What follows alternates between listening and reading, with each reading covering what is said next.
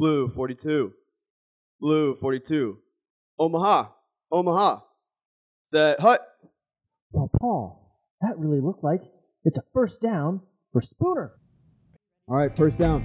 Huddle up. Huddle up.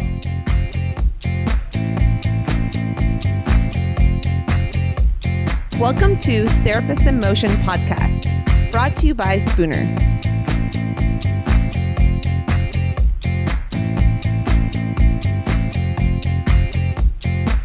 Welcome back to Therapists in Motion podcast. This is Dan hosting again, and we are on location today at Arizona Sports Medicine Center in Mesa, Arizona. I am joined today by Dr. Chuck Peterson and Becca Hibbert. Hello. Hello. Becca, why don't you take some time to introduce our wonderful guest? I would love to. So we are very lucky to have Dr. Peterson back for the huddle in 2023, which, just as a reminder, it does take place March 10th and 11th. But for those of you who may have not been at the huddle in 2022 or have not met Dr. Peterson yet, let me just do a little bit of an intro.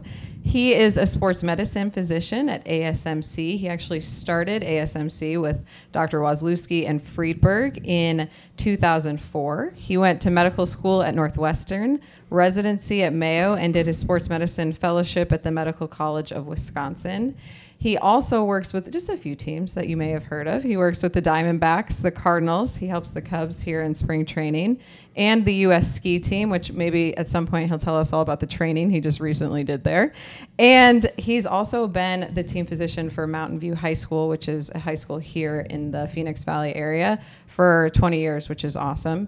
He has been married for 30 years, has 5 kids and 2 grandkids. So we are very lucky to have him on the podcast today. Thank you so much. You're welcome, and thank you for having me. I'm blessed that we have this time to be able to spend together, because if I think back to Huddle 2022, the talks that you gave were phenomenal, and what I very much appreciate is I was sitting next to you. I think maybe Fish was sitting in between us, but the detailed notes that you took on every speaker and the way that you integrated seamlessly without any cueing from our huddle planning community what everybody else had spoken to throughout the entire conference, which is just a testament to the expertise that you provide here in the Valley for patients, and what I hope all of those who will attend the huddle in 2023 will want to come and hear you speak at the highest level, which is so thank you for that. I appreciate that. Well, you're too kind. Thank you. And for me, it was an honor to be there, and I could not believe the caliber of speakers I was sitting next to. That was sort of, I don't know, it was pretty cool. It was amazing. amazing. Next to people such as Dr. Myers and et cetera. I mean, that was pretty amazing. It was. Yeah, and we've got a great lineup coming up in March of 2023. So for those of you who have not yet signed up, please do. So the topic of today's pod really is going to be looking at interesting patients that, going on the theme with the huddle, that involve collaboration. So Dr. Peterson, why don't you kind of want to share some of those interesting cases that you've been working on in the sports med realm over the last few weeks, months, that have really spoken to that amount of collaboration and the results that you've seen? Sure. Sounds great. There are a few that come to mind with that. Oftentimes, in the field of sports medicine, there's the surgical side. My partners, Dr. Wazlewski, Dr. Friedberg, Dr. Ferry, Dr. Lyles. Then there's subspecialists, Dr. Mitchell with foot and ankle, Dr. Hunt with hand, et cetera. So we've got that surgical side, then what people call the non-operative, even though we do some minimally invasive procedures, side of it. So they're different sides, but there's a lot of overlap. So we often share patients and send back and forth. So as an example, if I see somebody who has an ACL tear, I'm going to tee them up and send them to my surgical partners, and they're going to fix them. If I see somebody who doesn't need surgery, I keep them. And then there's the other direction. If my partners see somebody that has something that they feel could be managed more appropriately without an operation, they send them my way. So that's a bit of what I was going to mention. And so the first example I had was I just saw her back not too long ago. And she's doing really well, but she's a professional volleyball player that was playing overseas in Germany, and she originally saw Dr. Wazlewski, and he gave her some of the different options as far as surgical treatment for this chronic problem with her knee, with patellar tendinopathy and this issue, and And he gave her the various options, said we could do open treatment, or you could consider less invasive procedures that could get you back a little more quickly, with much less of a recovery and less chance of difficulties with it, and potentially the same results. So he sent her over to talk about it, and we discussed it, and she decided she wanted to do it. And so what I ended up doing was percutaneous tenotomy, also known as 10X. It's a minimally invasive procedure that uses a motorized needle to perform phacoemulsification, the same type of procedures that's done for cataract surgery. But now it's been around for about 10 years, and I've probably done over 1,000 cases of these. But I did that, and I was able to debride and remove the damaged tendinopathy of that chronic patella tendon in this jumping athlete, but then also recontour where she had some little spurs, little enthesophytes to the distal patella. So I could recontour it and do all of this ultrasound guided through a 2mm poke, no sutures, no incision. And then following that, to try to optimize things, we also did extracorporeal shockwave therapy to try to bring additional blood flow and try to help with healing and pain reduction. And the upshot of it is that she's done very well, and she's back in Europe playing again, and very excited with how she's been able to progress and try to get through this problem. That's a fantastic example of collaboration. Can you just share a little bit about, because she was working overseas, that communication back to the team of helping manage that, on quote unquote location, because you're managing her from across the world. Yeah. And so sometimes in this particular case, they had some different forms and medical release papers, and says she's reached her maximal medical improvement. She's ready to return to play. So we'll sign that for the teams and just email it off. So it was as simple as that in this case. Well, and I think the other thing that's so important for what I want our listeners to hear, it's kind of what you talked about with how your practice is set up with your surgeons and your sports medicine providers. Not saying that your surgeons aren't sports medicine providers, but they're looking at a case to say, what's the best solution and what are the options? Not just saying, I'm a surgeon, I'm going to send you under the operating table. Yep. They're saying, wait, what are all of our options? And I think that's a very unique working dynamic of different offices that I've worked with here in the Valley that's unique with ASMC, is that's the nature that you guys operate every single day. Yeah, I would agree with that. And that's one reason why I love this. Sometimes if you'll see this, if you're a hammer, everything's a nail. I feel like we have a whole toolbox here, where we can interchangeably work together and go back and forth. And there'll be times I'll send a patient to my partner, they'll send them back, and then we send them back again. And it's not because we're trying to dodge the bullet or avoid treatment. It's because we're trying to do what's truly the best for the patient and the individual. And sometimes that morphs and changes, and we have to adjust and accommodate and really do our very best all together and truly collaborate. And sometimes that'll be within the practice, and other times it's outside of the practice. So there are certainly times where we'll do that. And I can give an example of that. I had a professional soccer player that was sent by a physical therapist from way out on East Side, but he's from out of state, from a professional team in another state. And he was having some troubles, and they hadn't quite figured out diagnostically what was wrong. So this young athlete was really struggling. He could play for 20 minutes, and his feet would go numb. He didn't have his touch. He was struggling. It was really hard. And if he rested for 5 minutes, his batteries were recharged, and he could play again. And he just didn't know what to do, and there wasn't really a diagnosis. So this therapist asked if I could help. I said, sure, bring him on over. So we brought him in that next day, and I saw him. And in talking to him and in examining him, of course, his exam was perfect. He's a professional athlete. I find nothing wrong. But the story is what gets you. And it sounded like he's having some exertional compartment syndrome. And so I wanted to have him get some testing for that exertionally. And so John Corey, who's in a different practice, but I know him and have worked with him for my whole career, does a nice job. I wanted to get John's specific perspective as a soccer aficionado and guru, and he's really good with soccer feet, and he does exertional compartment testing, and it was what we needed that was best for this athlete. So I talked to John, and that's the other nice thing, to have this collaborative network where you can, at the drop of a hat, call, text, whatever, and get the job done. Like, we can get it done right away for these folks. So John got him in and is doing this exertional compartment testing to make sure not only is this the right diagnosis and are we correct in figuring this problem out, but then also coming up with the proper treatment so that he can get back to playing his sport and just love it without having to stop every 20 minutes. So that's another example of how we can collaborate outside of the practice And whether it's through a therapist to a sports doctor to a foot and ankle surgeon and back to another therapist and then back to another state and back with his trainers and everybody working together. Well, and I think, again, that speaks to what Becca's true vision was when she said, I'm ready to run a sports medicine conference. And it was truly about that level of collaboration. And if you look at the lineup of speakers from 2022, which is still available on demand for anybody that wants to purchase that, not to put too much of a promo out there, but it's still available. And you'll see that and you'll hear that resounding theme of what it really takes to ensure that the athlete is at the center of the care. Has to be. And so mad props to Becca for that, and the lineup of speakers that we had in 2022 and the incredible lineup of speakers we have coming in 2023. And you're going to hear that resounding theme again because, like Dr. Peterson just said, it has to be. The athlete has to be at that center of that care, and all egos are removed because at this point, all that matters is getting that athlete back on the field and helping them get to the right place is the most important thing. Yep.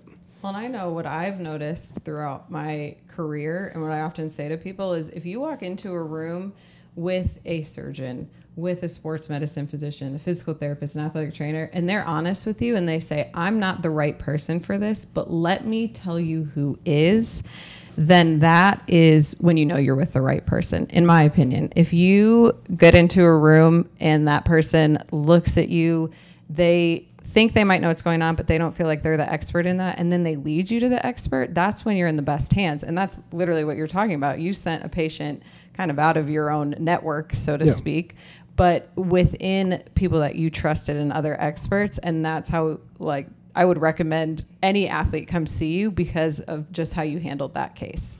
And we have to, all of us, we have to be professional, just like this particular athlete is a pro with what he does. That's what we're looking to do as well. We're trying to provide the best care we know how, and it can't be about ego. It can't be about money. The moment we've done that, we've totally failed. Yep.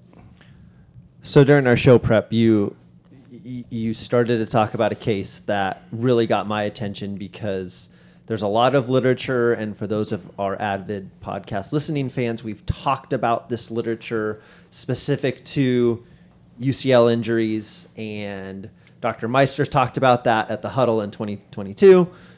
Gosh, I'm doing lots of like throwback drops. You're quite like, the man, it promo is just come man out of today. nowhere right now. But I think I want to really hear you talk about the UCL case and your thought process of how you go through the options when a thrower of, like you mentioned in show prep, any age, any level comes through with some UCL damage, what your treatment options are and what that looks like compared to the most traditional route, which is Tommy John surgery. Yeah. And again, when we're considering all of these options, the age of the patient does come into play. So usually if it's somebody who still has open growth plates, it's not going to be Tommy John. It's usually going to avulse that bone off rather than tearing the ligament because they're made with that crumple zone. And so that might take some screws or something, but that could be the end of that young pitcher's career. That's a whole nother topic as far as how do we keep young pitchers from damaging themselves by overplaying, overuse, and early team specialization, year-round play, all of that. And because that also then leads into high school and college players having problems and professionals having problems, all of that just adds up into it. But as far as this particular case, this was one where it's a college. He's a college pitcher, and Dr. Friedberg had seen him first, and he did have an injury, so he felt a little bit of a pop, had some difficulty with throwing, had to stop. And on the MRI, he had a distal, which is more favorable as far as the recovery potential non-surgically. So it's a distal end of his UCL partial injury. And in this circumstance, you can stop, rest, rehab, and see how you do. You can do a reconstruction, say, hey, this is a damaged ligament. It's not going to do the trick. We can do a Tommy John.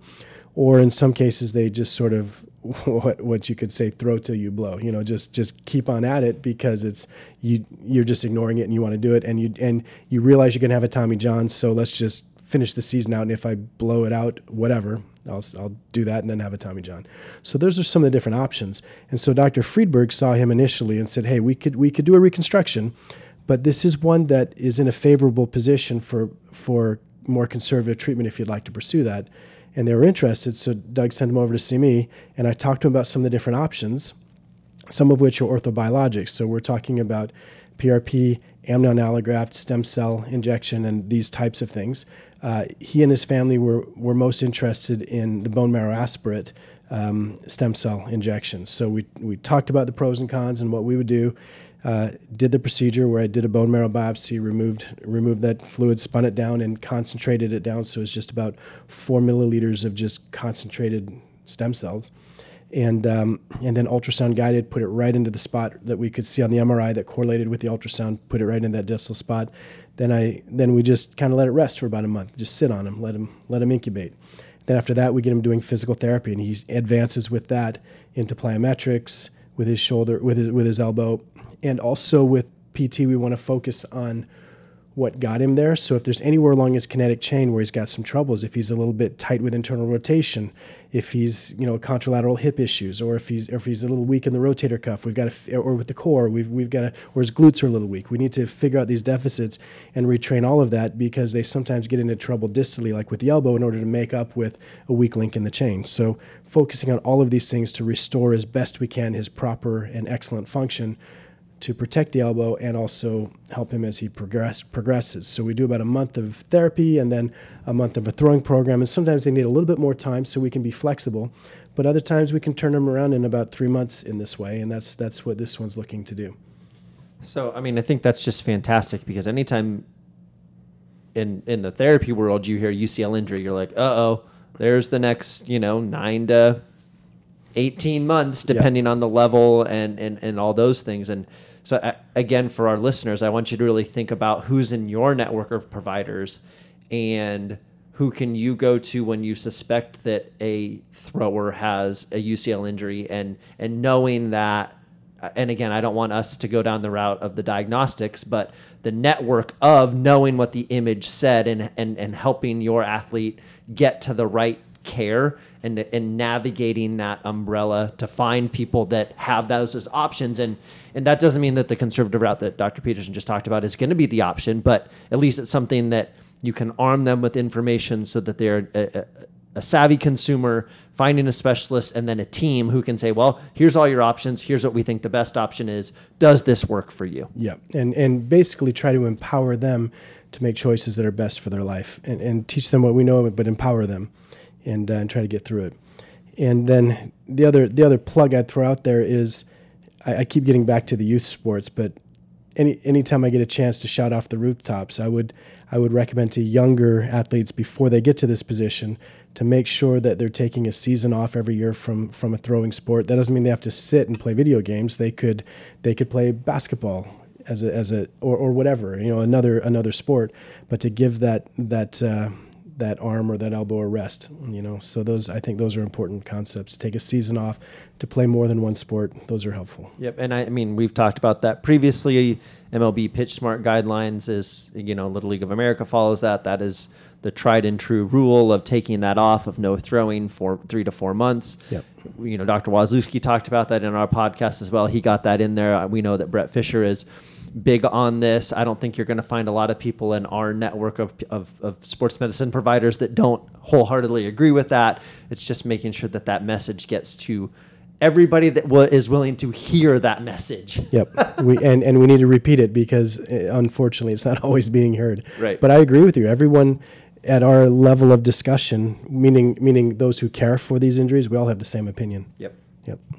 How important is the education piece to you for your athletes? So regardless of it's a 12-year-old that comes in with their parents or a 22-year-old professional baseball player, let's say, how important is it to you to make sure that they leave feeling like they're fully educated in all their options? That's a great question. And I would say in some ways I'm a little weird that way. I sort of get into that. So I like taking the time and explaining things and discussing things, giving the options, helping them make decisions.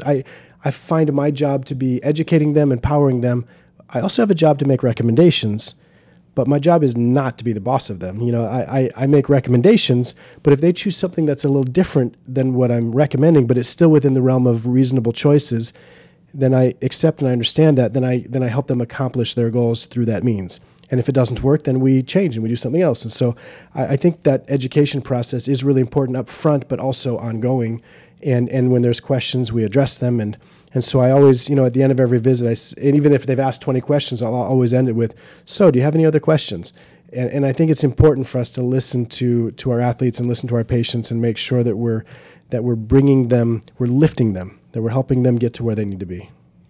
Yeah, obviously, I think that's super important too. And I think it's important for our listeners to remember that it's, if you're doing or you get a patient that you haven't seen the procedure that's done, that's why communication between the professionals is also so important. Because if you're doing a procedure on a UCL that I've never seen before and I'm too afraid to ask you, what is that supposed to look like, or what does the rehab process look like? Yeah. Once again, we've lost the patient in that. So the education is really important for the patient, but it's also important for the other sports medicine professionals to either learn, ask you, or come to events where you kind of hear about the latest care that's going on regardless of profession, because I think ultimately it's how we get better.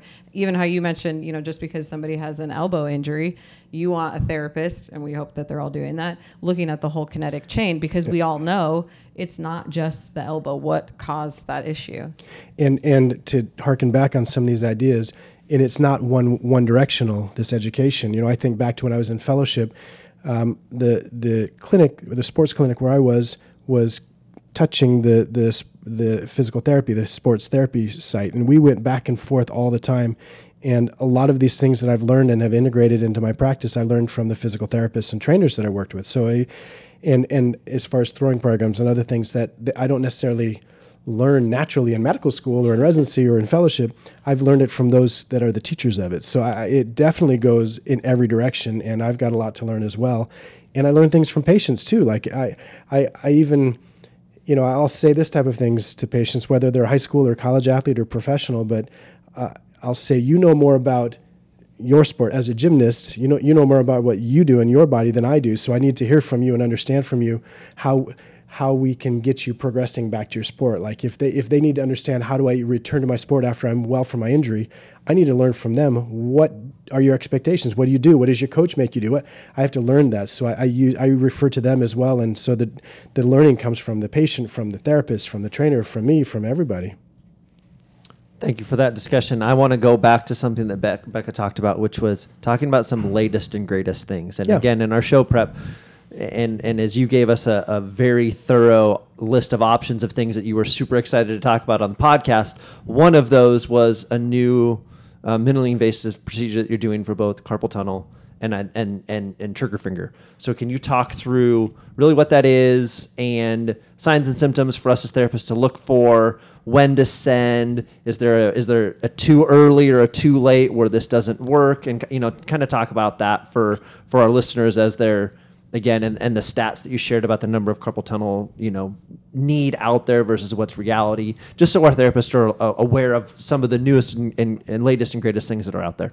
Absolutely. Thank you. So we'll start with carpal tunnel. So for example, there are over 2 million cases in the U.S. per year that could be treated, and only about 560,000 that are done per year. And you ask yourself, why is that? And it has to do, because that's a big discrepancy of people just living with it. They're just lumping it and dealing with carpal tunnel. That's unfortunate. I even had a patient that I saw last week that was referred to me by an outside physician that knows that I do this. And he crashed his motorcycle and tore his rotator cuff because of his carpal tunnel that he was dealing with for so long, because his fingers were getting numb from the vibrations, and he couldn't feel everything very well and crashed. So bummer. Yeah. So the reasons, it's split into thirds. The reasons why people don't go through with it, and it has to do with fear of surgery, costs, and time off. Some of these types of things, fear of surgery and complications and risks and all of that. And so those are the reasons that keep people from access to it. So this procedure, it's this carpal tunnel release system. It's called the UltraGlide CTR. It's made by the Sonex, SONEX company.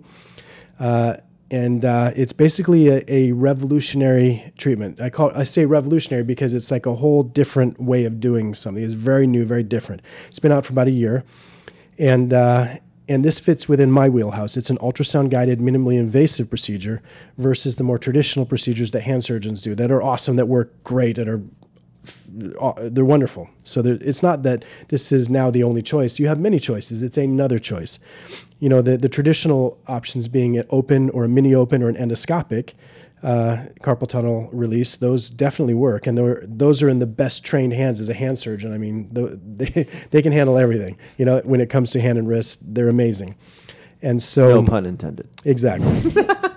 And so, but they don't necessarily have training in ultrasound guided procedures and don't have the facility, you know, don't have the comfort levels with doing that. Versus me, that's my wheelhouse. And so that's where there's some overlap where we can both do the same procedure. I do it from my direction, they do it from their direction. And what we need to figure out if we're being true to our calling as trying to be a healer is we need to figure out what's best for this patient. And for some, it is going to be the open version.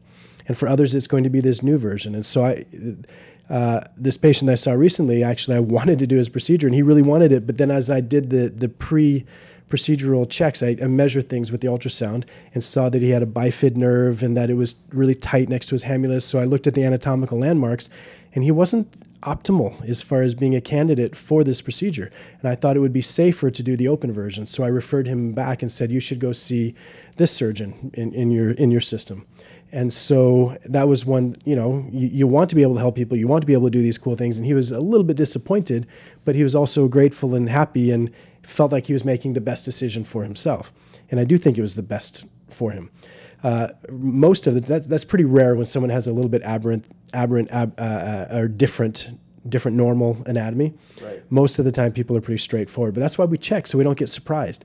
So the cool thing about this procedure is, again, it's ultrasound guided, so I don't have to cut all along the skin. I don't have to cut through the fascia. I don't have to cut through everything until I get down to the nerve and then sew it all back up on the way out. This way I make one poke. It's about 4 to 5 millimeters proximal to the carpal tunnel. I'm doing it ultrasound guided. I first numb them up with local, so it's not even done with general anesthesia. It's not done with an anesthesiologist or any of that. They can eat breakfast that morning. I do it at the procedure room here in the office, and I just numb them up with a little poke and a burn, and then make the poke, so to speak, with the scalpel, but not a big incision. So when we're finished, there's no suturing. It's just steri strips, and they heal up great. And then I put this device in. It's sort of a long wand-looking device, and it has water-filled balloons on either side. And I tell people these are like the bumpers of a bowling alley, you know, no gutters, no gutter balls. That's the best way to bowl, you know. And so when you fill up the balloons, once you're in their proper position, one of them pushes the median nerve out of the way, the other pushes the ulnar artery out of the way.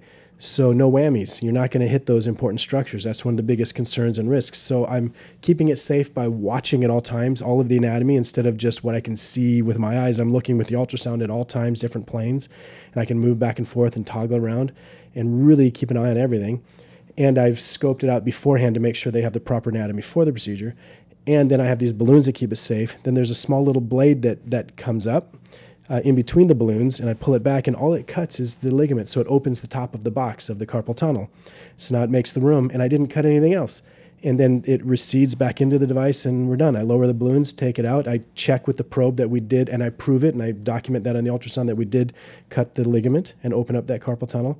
And the neat thing about this procedure is not only do we not have general anesthesia and all of those additional expenses and risks, but the risks of wounds and infections and all that, although that's small, but it's smaller now. Right. The other thing is the recovery. This is where it's revolutionary and remarkable.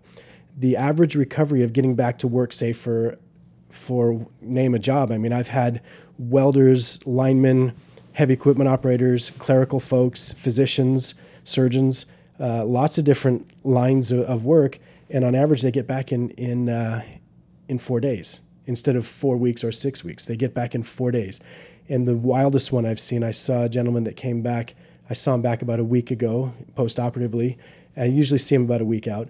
And this I can't promise because this was unusual, but he said, what can I do? I said, well, pretty much what you feel up to. On average is about 4 days, but if you feel up to something, you can try it. And he goes, okay. I saw him back, I asked him how it went. He said, oh, great. I played a round of golf the next day. I'm like, what? So he felt so well that he played it. His tingling that wakes him up every night a few times and the pain, and he has to shake his hands out, that was gone. He slept the night. He felt great, felt like a champ. He gets up and he goes golfing, played around, and was fine. And people will have a little bit of bruising, a little bit of soreness, a little bit of swelling that might be there for a week or two. But the symptoms are gone in most cases. And in his case, he was playing golf a day later. That's phenomenal. It's just sort of ridiculous. And that's why I call it revolutionary, because you can achieve these remarkable results and get people going right away. And in his case, it was fun.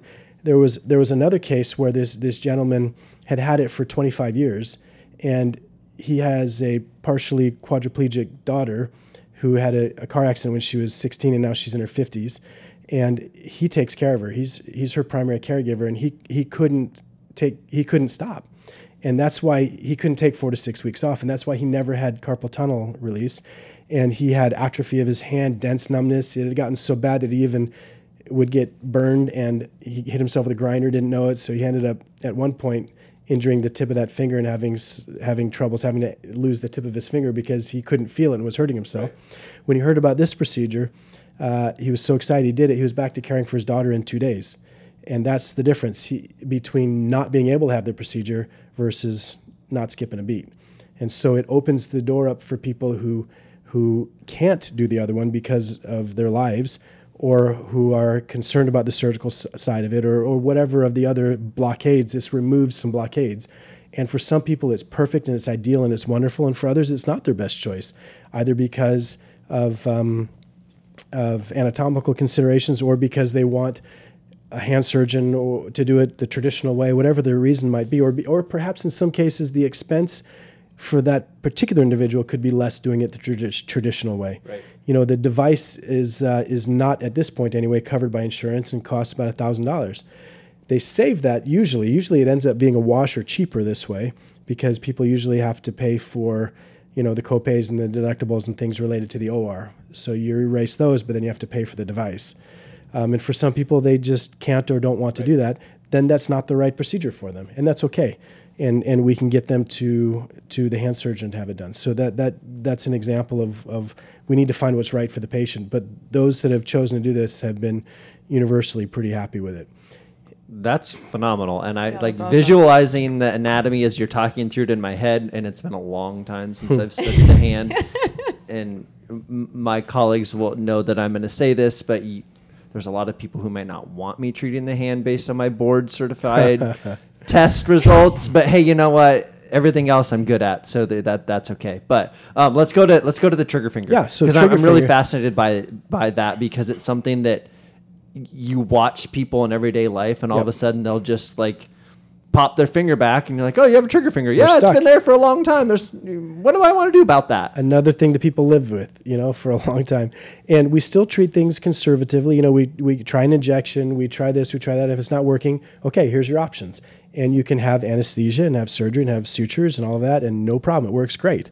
Or we can do this new procedure where there's, once again, a little jab, a little poke, no sutures. And then I have this device that slides in parallel with the tendon sheath and goes under that A1 pulley. And then I flip the blade so that the sharp side's up, and then I pull it back and it cuts it. And I'm watching with ultrasound the entire time. All I'm doing is cutting that A1 pulley. I'm nowhere near the arteries or the nerves, and we can watch it live the whole time under ultrasound guidance, and it works beautifully. It works great. And people will have a little bit of soreness, a little bit of swelling sometimes, but the triggering's gone immediately.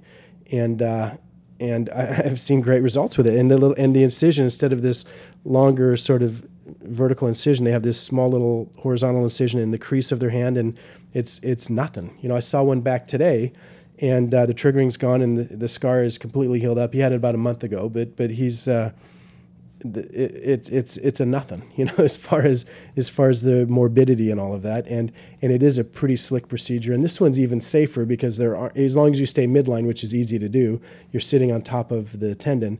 It's very straightforward, and we just cut that pulley and you move on. And they drive themselves here. They have the procedure.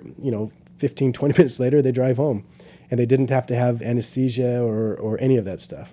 So it's pretty cool. That's pretty remarkable as well. I mean, just all the logistics that go into when you're going to have anesthesia. Yep. That again, going back to your barriers related to carpal tunnel, that's another barrier. It's like, is there somebody that's going to be able to take me and get me home, and do they have to miss work? What are we going to do about our kids and all that stuff? Versus this is, wham, bam, thank you, ma'am, and we're done. And some people have comorbidities where they've got heart disease or diabetes or have had strokes or whatever else it may be that makes it a real challenge for them to be cleared for surgery. And in this setting, sometimes they have no other choice. And this is nice that they have a choice. Right. Yep.